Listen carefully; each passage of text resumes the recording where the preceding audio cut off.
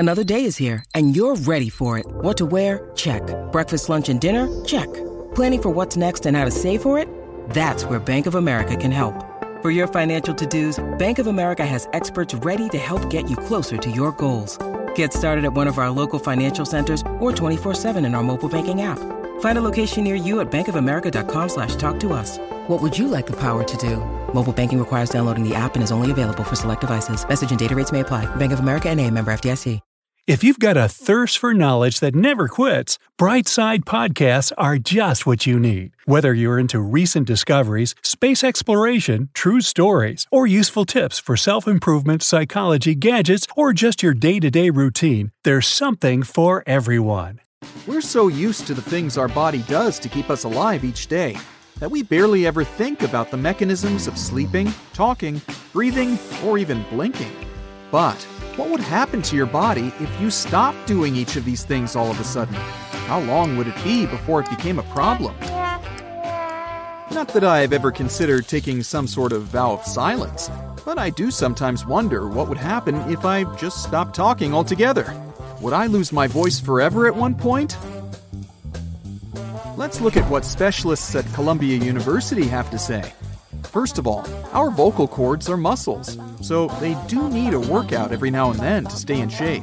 If you stopped speaking, these muscles would start to get weaker after a while.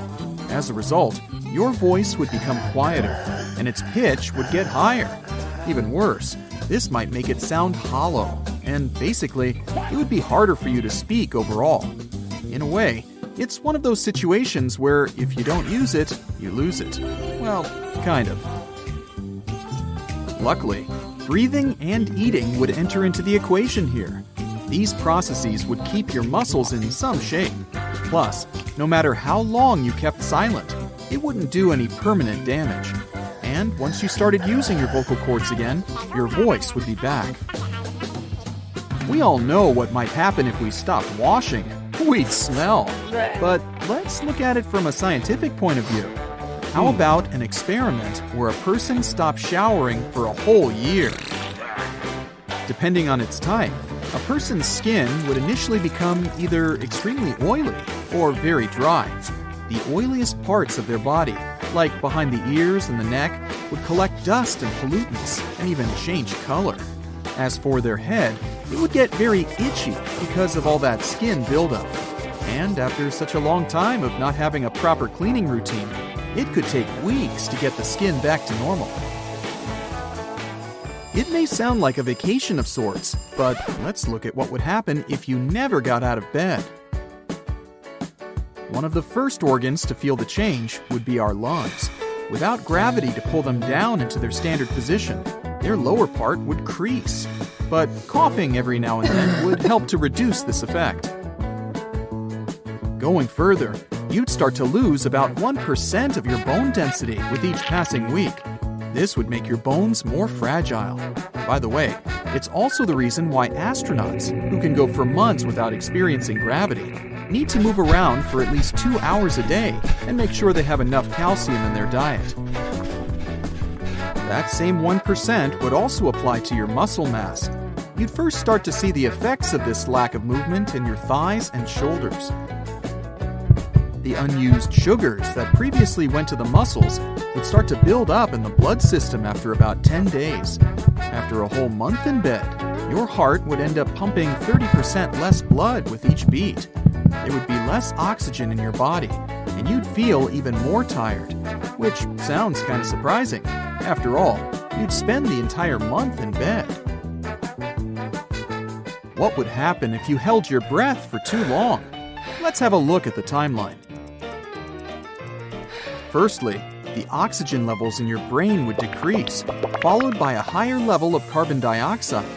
Usually your body gets rid of this gas pretty fast when you breathe out. After about 60 seconds, the cells in your body would start to behave differently than they normally do.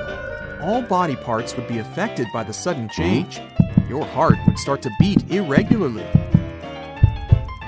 If you didn't begin to breathe even at this point, you'd most likely end up fainting. Similar to so many other mammals, we humans have a diving response. This is a built-in automated mechanism that you come equipped with. It makes sure that your brain always has enough oxygen, even in an emergency situation. This diving response starts working extra hard every time your face ends up in the water, but it can happen on dry land as well.